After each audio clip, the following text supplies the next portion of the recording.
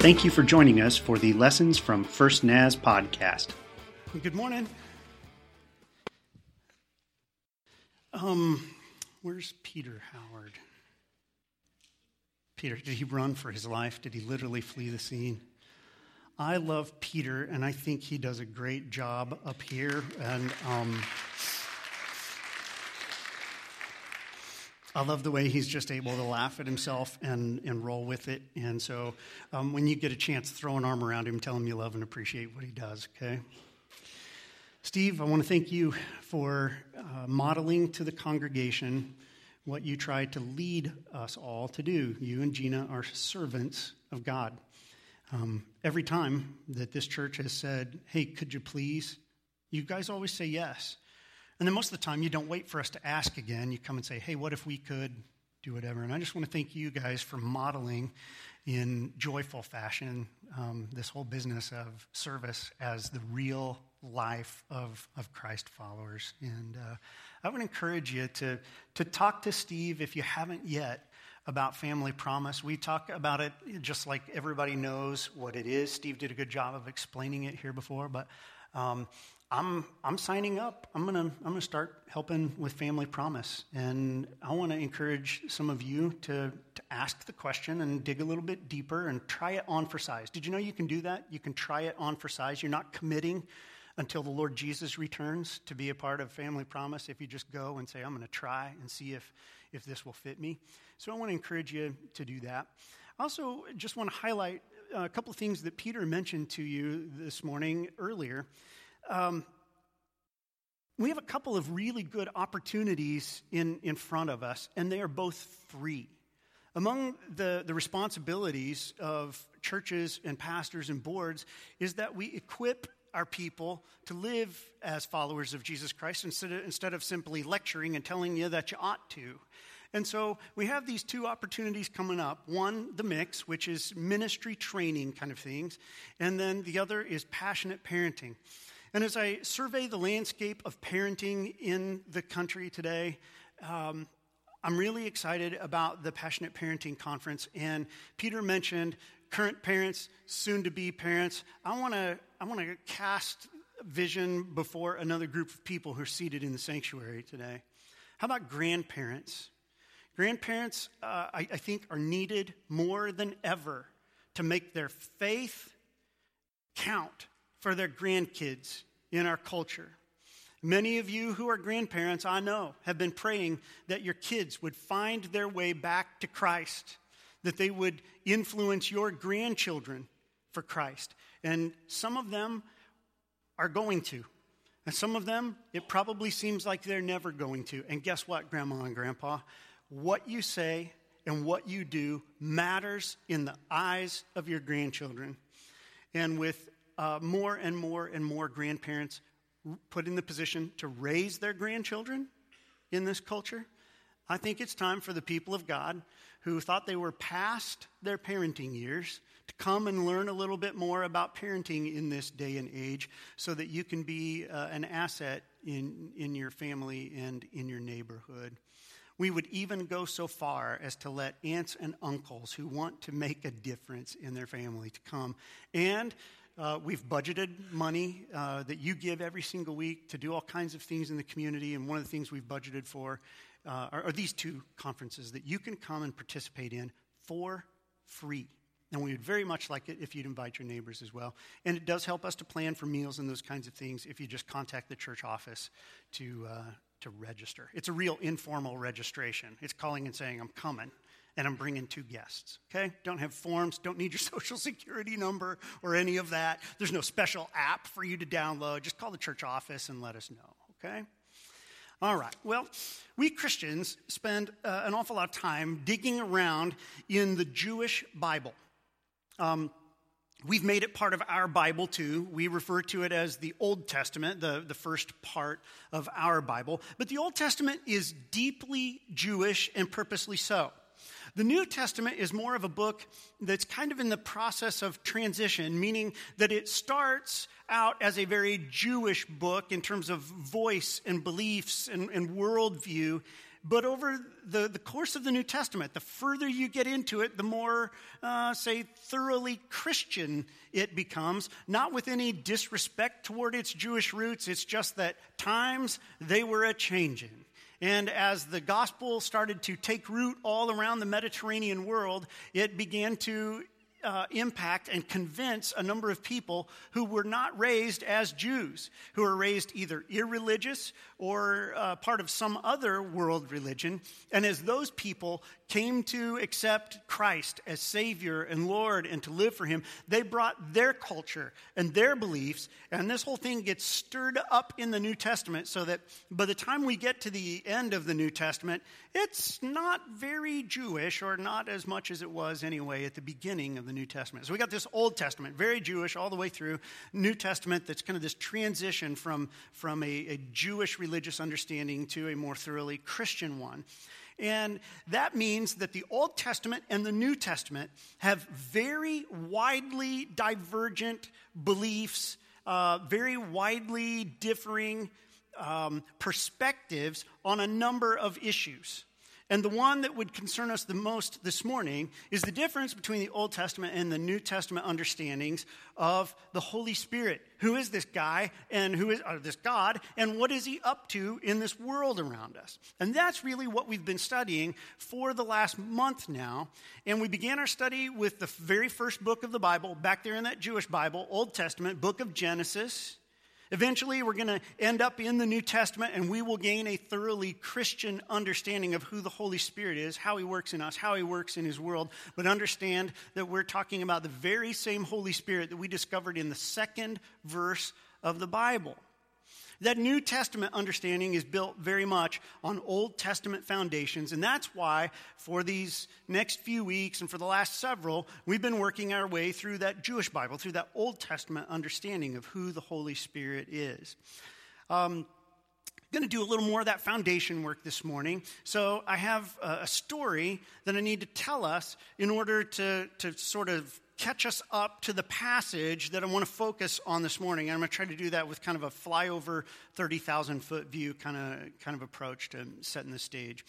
The nation of Israel, if you know where Israel is on the map today, the modern nation of Israel, then you know where the nation of Israel was located thousands of years ago. It's the same piece of real estate with a little bit difference along its borders. But the people that lived within the ancient nation of Israel were first just 12 loosely confederated tribes. They had a common ancestor, a man named Abraham. It was through him and his family that the whole nation of Israel had descended.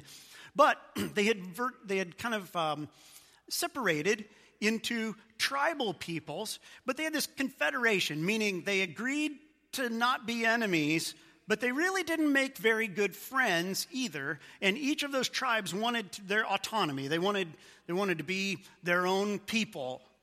And so this confederation of tribes kind of banged into each other and sometimes held on to each other in defense against the neighbors around them for quite a while, until God sent them a leader whose sole purpose really was to unite these tribes and make them one nation. And his name was Moses. Moses did a fairly good job of it, wouldn't you say? If it's a nation of people that, despite a handful of really hard trials down through the years, being overrun by their enemies, being run out of their homeland, still managed to exist with a common identity today, that's a testimony to some pretty powerful leadership in the very beginning. Well, after Moses passed away, they had a series of a number of different kinds of national leaders. And for whatever reason, it never seems like they were able to get more than one good one in a row, sometimes on rare occasions two. They'd have these great leaders and they'd have these poor leaders. Too bad they weren't as consistent as us with presidents, huh? That was supposed to be funny, and now it's just not. So they had this series of different kinds of leaders, never more than the one good one in a row. And because of that, the people became dissatisfied. And there came about sort of a grassroots movement to form a more permanent and, they thought, stable kind of government. And so they looked at the nations around them, primarily the ones that would get military defeat over them on occasion. And they said, we should be more like those folks. And so they went to their leader of the day. His name was Samuel. He was this strange leader in that he was a priest, but also a prophet. We talked about the prophets a few weeks ago. If you don't remember what the prophets were, you're going to have to go back and listen to that on the podcast. But here was this incredible character. He was the head of religious life in Israel. He was the head of political life in Israel. He was the head of Israel. And the people came to him one day and said, Samuel, it's been great, but we want a different leader. He kind of took it personally, as every single one of us would have. And so he went and he cried to God about it. He told him first, you don't want a king? King's going to tax you. King's going to draft the young men into the military. King's going to take your daughters and make them his wives, and you're going to have nothing to say about it. And they said, it still sounds good to us. Kept pushing him, so he went to God, and he was complaining about, they've rejected me, God. And God says, Samuel, it's not you. It's not you, it's me. And really, he said, it's not you, it's me. They've rejected me. So they want a king, I'll find them one. And so the story goes on. We learn that God chooses for Israel a man by the name of Saul. Saul was an interesting character for a number of reasons. He had the stuff that most powerful political leaders have that gets them into office. He was really tall. He was the tallest man in his entire nation, and he was crazy good looking. And that really is about all it takes to get elected by most people. That was kind of what Saul had to offer. He wasn't very assertive. He wasn't very strong. He was a farmer boy, but he was a tall, good-looking farmer boy. And folks decided that made good king material, and God selected him. And so here's Samuel who's crying to God. God says, "It's not you, it's me. They've rejected me. I'll pick Saul. And now you, Samuel, get this. You, Samuel, the guy they're rejecting, you have to go and pass the torch to the guy that I've chosen. Make the handoff." And the thing that's made you a good leader, Samuel, you've been filled with my Holy Spirit. You now anoint this new guy so that he's not left with just good looks and height. Make sure that you go through this ceremony. It was called anointing, and they'd take some oil that had been consecrated to God, and they pour it over the guy's head. Initially, that was reserved only for priests. Priests were expected to do their work under the power of the Holy Spirit. So they would pour oil on these guys, and in this ceremony, they expected God to be at work. And as the oil flowed down over them and their robes and their beards, that the Holy Spirit would come and live in them, purify their hearts, give them wisdom, and give them spiritual discernment, and enable them to lead. And that had been reserved for priests only, and then for the prophets. And then God says, now let's do that for kings. And so, we come to our story today. It's 1 Samuel chapter 10. I'm going to begin reading with verse 1. Lord, as we read, I would ask that you would just highlight what it is that you want us to understand. Then once we recognize the truth, I pray that you would help us to humble ourselves and become obedient to it. Start with me. I pray in your holy name. Amen.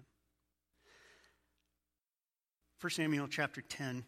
Then Samuel took a flask of olive oil and poured it on Saul's head and kissed him, saying, "Has not the Lord anointed you ruler over his inheritance?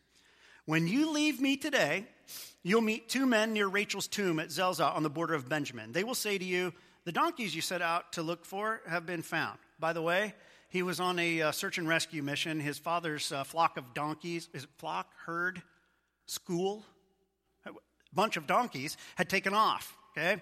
And Saul had been searching for them. He finally gave up looking and said to one of the locals, "Hey, I heard there's a seer around here." Seer was the old term for a guy who was given ability to understand by God's Holy Spirit. So a prophet. He said, I heard there's a seer around here, and I wonder if he can see where the donkeys are. So he went and found Samuel, and that's when this conversation takes place. Samuel is saying, head on down to Rachel's tomb. You're going to meet some guys. They will say to you, the donkeys you set out to look for have been found. Now your father stopped thinking about them. He's worried about you. He's asking, what should I do about my son? Then you will go on from there until you reach the great tree of Tabor, and 3 men going up to worship at Bethel will meet you there. One will be carrying 3 young goats, another 3 loaves of bread, and another a skin of wine. And that just sounds like a really interesting juggling act to me. I don't know about you, but if I'm headed anywhere to worship and I'm carrying anything, I don't want to be the guy who has to carry 3 goats. Okay, but there's a guy carrying 3 goats, a guy carrying 3 loaves of bread, another carrying a skin of wine. They'll greet you and offer you 2 loaves of bread, which you will accept from them. After that, you'll go to Gibeah of God, where there's a Philistine outpost. Philistines are their enemies. As you approach the town, you will meet a procession of prophets coming down from the high place with lyres, timbrels, pipes, and harps. Those are all musical instruments being played before them, and they will be prophesying. Here's just a little note. This particular word that shows up in this passage for prophesying, in other settings, that same word means worshiping. Does that not make a little more sense as we read the passage about all these musical instruments being played and these guys who are coming down? Now, why would those 2 words be similar? Why would the word mean either prophesying or worshiping? It's because in both of them, you are telling the truth about God. Okay? So we've got these prophets full of God's Holy Spirit. They're worshiping, singing the truth about God as they go along, and Saul is going to run into him. And Samuel says this, when you run into them, the Spirit of the Lord, who's in them, will come powerfully upon you, and you will prophesy, worship with them. And you will be changed into a different person. And once these signs are fulfilled, you do whatever your hand finds to do, because God's with you. So you get the picture, right? Here's this guy looking for donkeys. He tries to find the prophet because he can't find the donkeys. Prophet says donkeys have already been found. The point of this whole expedition really was for you to come to me and for the Holy Spirit to come to you. And so you head over to find these other prophets, and when you see them, and you've seen these other signs along the way that help you understand that I'm telling you the truth, I'm foretelling the future as a true prophet of God, that then when you come across these people who are prophesying or worshiping under the power of the Holy Spirit is then going to come upon you powerfully. Now, the original text here actually says that the Spirit of God is going to rush upon you, as though he's coming fast, he's coming hard, and he will not stop until he's gotten a hold of you. And the result of that, he said, is you're just going to be a different guy. When the Holy Spirit came and rushed upon Saul, he would be transformed into a different kind of person. If you go on and read further in that text from 1 Samuel chapter 10, you'll see, sure enough, that's what happened. Holy Spirit rushed upon him, came powerfully upon him, and his heart was changed in that moment. Whenever you have a change of heart, then the change of actions come, because your actions flow out of your heart. There's a point for us to learn as we get to this point in the story. And that is that when the Spirit of God is invited by any person to come into their lives, he doesn't hold out. He doesn't come half-heartedly. But instead, get the picture. God has been waiting to get the invitation. The Holy Spirit's been waiting for the green light from you. And when you act interested, so far as to say, I think I want to do life with you, God, the Holy Spirit comes bursting out of the gate, throws his arms open wide, charges probably a little faster than you will be comfortable with, and he's going to close the gap between you and God, get a hold of you, wrap you up good and tight, and enter into an intimate, close, tight, personal relationship with you because he's eager to do it. He's been waiting since before you were born for the chance to have a relationship with you. He's been working to put the pieces together in your life to get you to the place where you'd be ready for that. He's been waiting. So Saul runs into this group of prophets. Bam, Holy Spirit comes upon him. He's a changed man, and he sets off on the business of leading the people of Israel. But strangely enough, after we hear this incredible story of how God partners with him, Saul begins to drift away from God. Drifting in this way: when given orders by God through the prophet, same prophet who told him how this other stuff was going to happen, when he knew clearly what it took to be obedient to God, Saul on a couple of occasions went, I think I know better what to do. And so he assumed that he was wiser than God in the moment, spiritual pride, and then knowing full well, flat out disobeyed the word of the Lord. And strangely enough, though this man had been filled with God's Holy Spirit, he suddenly found himself with a growing gap in there before. The gap that the Holy Spirit had closed by rushing upon him.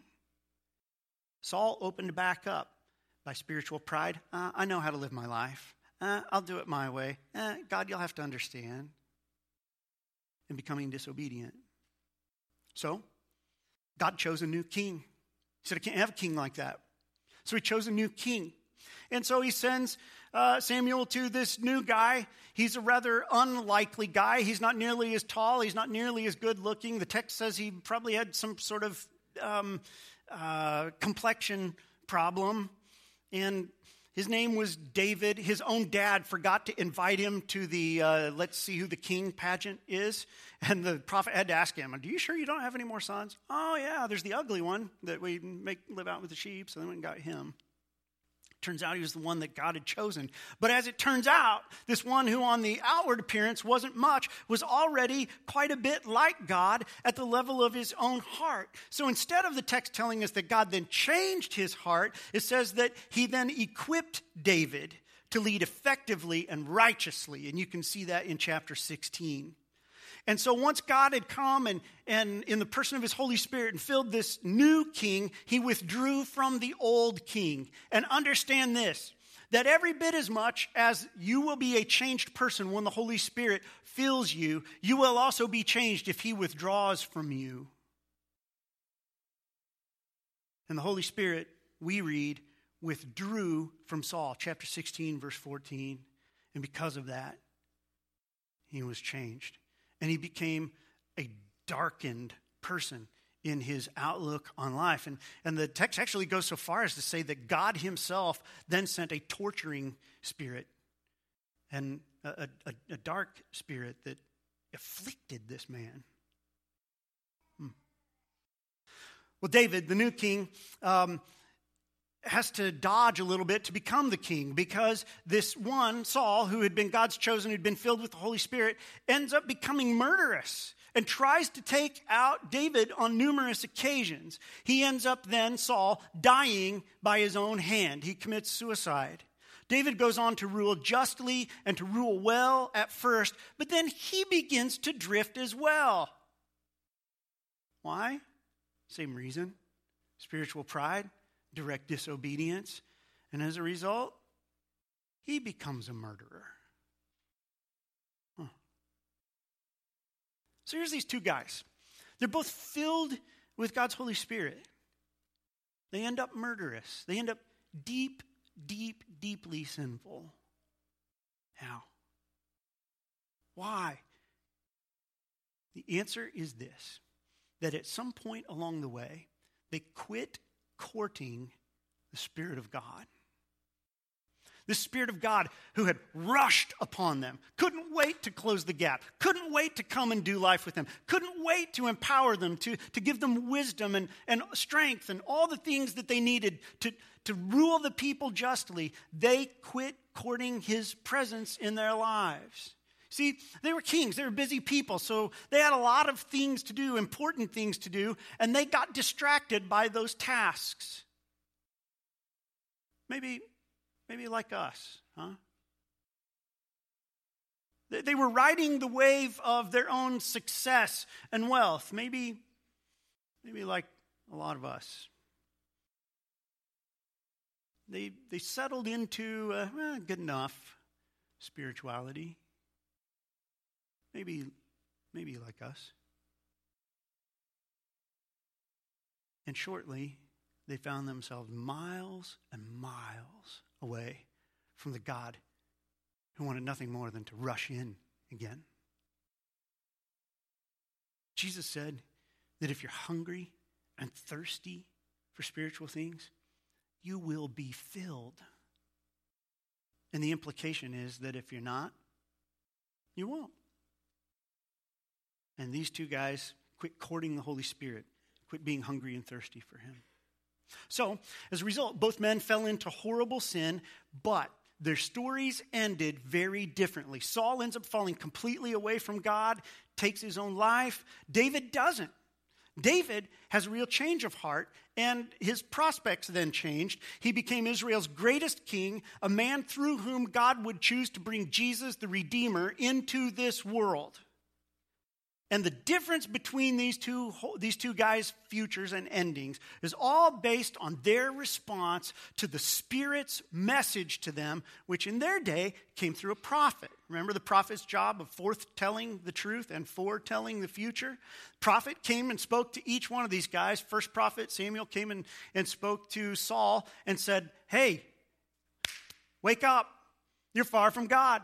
Turn away from your sin. Turn back toward God. The God who rushed toward you, rush toward him. Let's fix this thing. But Saul wouldn't do it. Saul strove instead to maintain the appearance of being a godly person. He then reacted to the prophet very negatively, actually got kind of physically violent with him, like he was going to try to restrain the prophet and maybe thereby hold on to God. Ended up, as I mentioned, tormented. But David had a prophet come to him as well and confront him with his sin. His name was Nathan. And when Nathan came and said, wake up, son. You've turned your back on God. Turn back toward him. The God who rushed toward you, rush toward him. Let's change this thing. David responded favorably to the word of the Lord, to the word of the Holy Spirit through the prophet. You see, here's what he did. And Carolyn read it for us earlier from the Jewish songbook, the Psalms, chapter 51. David confessed that he recognized a real difference between him and God. You see, in this passage, let's go to the next slide, Luke. Next slide. It's chapter 51. It's verses 10 and 11 of Psalms. You will see, check it out. Create in me a pure heart, O God. Renew a steadfast spirit within me. The assumption is I don't have a pure heart and I need you to do something. Do not cast me from your presence or take your Holy Spirit from me. It's the first time that the word Holy Spirit appears in the Bible. Always before that, he's referred to as the Spirit of God or the Spirit of the Lord. But this song, David himself wrote after the prophet came and pointed the bony prophetic finger in his face and confronted him with his sin. This is David's response. David confesses his sin and he says, there's something about God's Spirit that's true of God's Spirit, but not true of me. He's holy. And because of that, he humbled himself, he asked for forgiveness, and he asked God to come and change his heart. David confessed a recognized difference between him and the Spirit of God. It called him the Holy Spirit. Recognized that he was sinful. And when he saw his own personal sin, he confessed his dependence upon God. He repented, and then he begged the Holy Spirit to keep walking with him and to then do the business of repairing his heart. He courted the Holy Spirit. You ever been in a place in your life where you just felt like you really got spiritually off track? Lord, help us that you didn't become murderous. If you did, please do not come tell me. I think I have to report those things. Actually, I think I can't, but the counseling booth is now closed, okay, for all that. But you've been there, haven't you, where you felt like spiritually you got off track for a little bit? Listen, when you get spiritually off track, that doesn't have to be the end of the story. That does not have to be. Sin never has to be the end of the story. There is a path back to God. And I want to talk to you this morning in just the last few minutes about how you can court the Holy Spirit and either stay close to him or make your way back into that relationship with him that can restore your soul and your character. And the first is this. You have to get real with the Holy Spirit. That's the first step in courting him, whether it's the kind of courting that says, stay with me, or whether it's the kind that says, I want to come back to you. Get real with the Holy Spirit. See, Holy Spirit is a person. He's not a life force. He's not some distant God. He's an actual person with whom you and I get to have relationship if we want to, if we really want to. He's not kind of like a person. He's actually a person. So you have to begin to relate to him like you do the other persons in your life. And in any relationship, there are needs on both sides of the equation, meaning things that are necessary for us to continue in relationship. You've been in relationships, right, where the other person was needy, and you didn't want to stick around for much of that, did you? The Holy Spirit isn't needy, but he needs some things from you. He knows our hearts, often better than we know our own. He reads our true intent and always responds to that, regardless of what we say with our lips. He responds to the true intent of our hearts. He's not a jerk, so he doesn't prejudge us, but he isn't a chump, so he won't draw close if we don't really want him to. Did you follow me there? He's going to react to the real you. And if the real you really wants to be close to him, then he will come close. He'll rush upon you. But if honestly, you really just kind of like your sin but don't want to feel quite so guilty, you can expect the Holy Spirit to stiff arm you.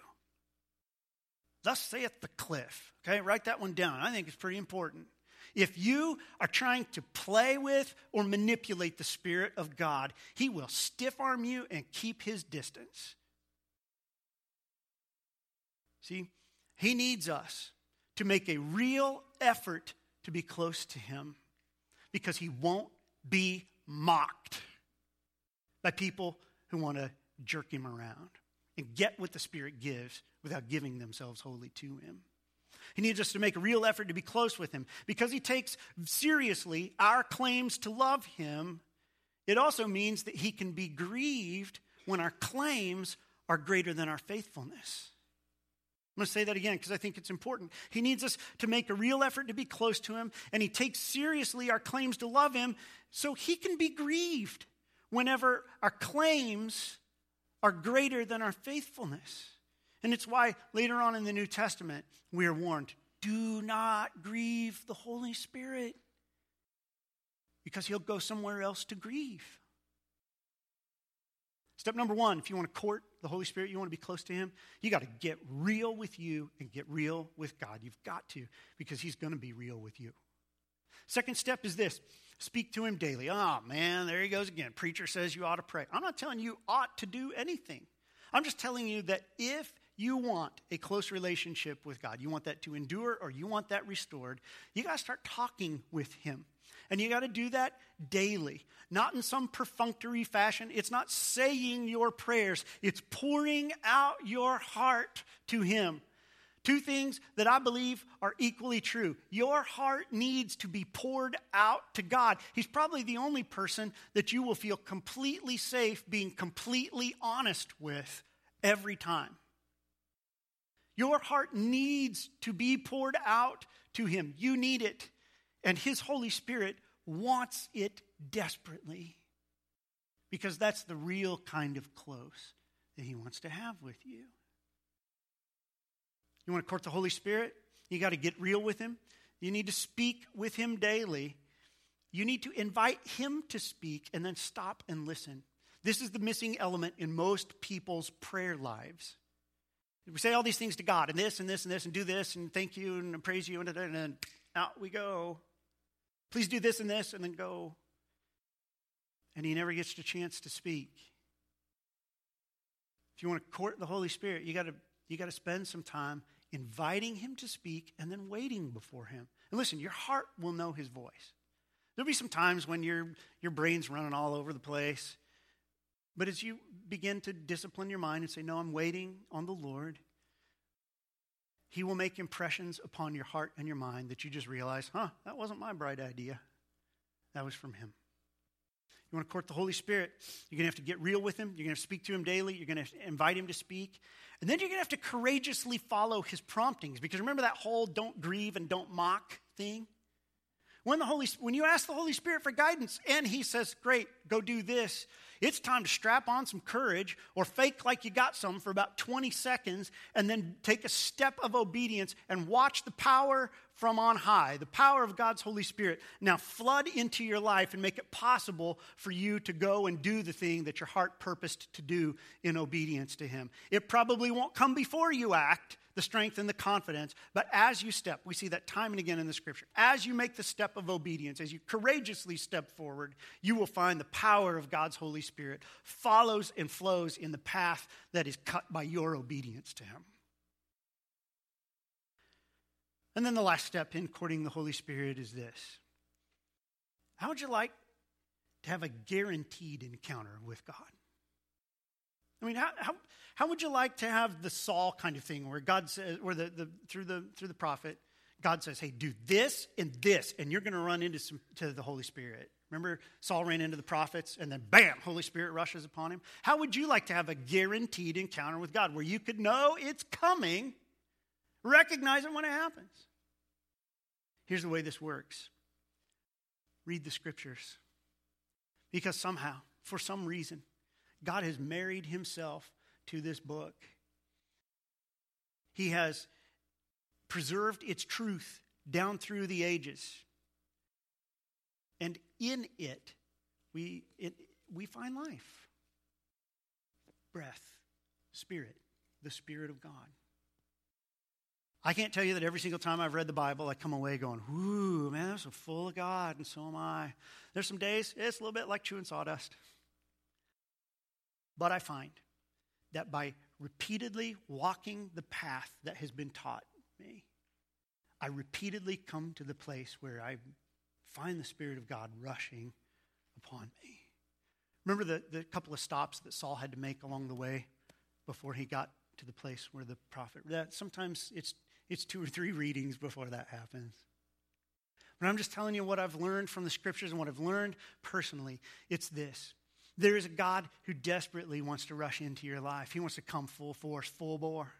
He wants to get His arms around you, and He wants to go lockstep with you for the rest of your life. But you can grieve Him.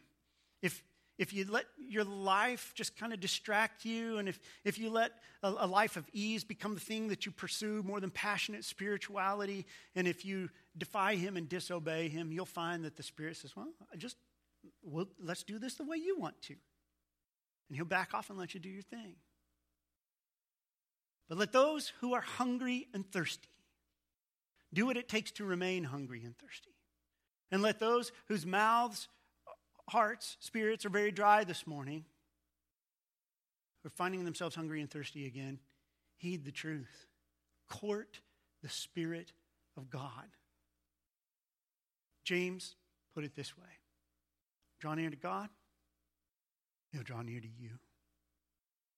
We're going to stand and pray together, knowing this. That if you don't really want to be close to Him, I've got good news for you. You won't be. He won't push in on you. But if you very much would like to be close to God, why don't you just pour out your heart to Him this morning and watch what He does. Lord, we bow before You this morning. Some are starting to kneel. We're grateful that You're the kind of God who rushes in when we invite. Lord, thank You for patiently waiting for us. While we were still trying to satisfy ourselves with all kinds of other things, You waited. You worked to put the pieces in place on the chessboard that would help us realize our need for You. Thank You for Your gentlemanly conduct in waiting, but for working as well. I thank You that You have rushed into my life. I pray, Lord, that you would give me the wisdom and the want to continue to court your blessed Holy Spirit. Lord, forgive me for the times that I've been half honest with myself and with you, when I've had a half-hearted desire for you. Forgive me for the times that I've dumped my laundry list and my Christmas list on you and run without pausing for a moment to hear what's on your heart for the day. Lord, this morning, I invite you to speak to me. Maybe my friends are asking the same. We listen for your voice.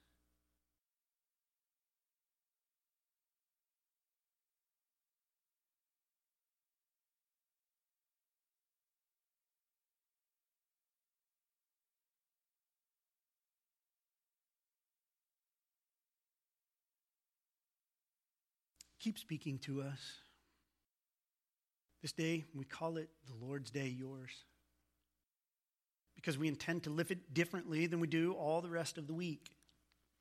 Not in stark contrast, the difference between sin and righteousness, just that this day we are not going to take care of all the other tasks of the week. We've carved out time for you today, and we ask, as we continue to listen today, that you would continue to speak and that you would give us the courage that it takes to walk in obedience, to follow your promptings.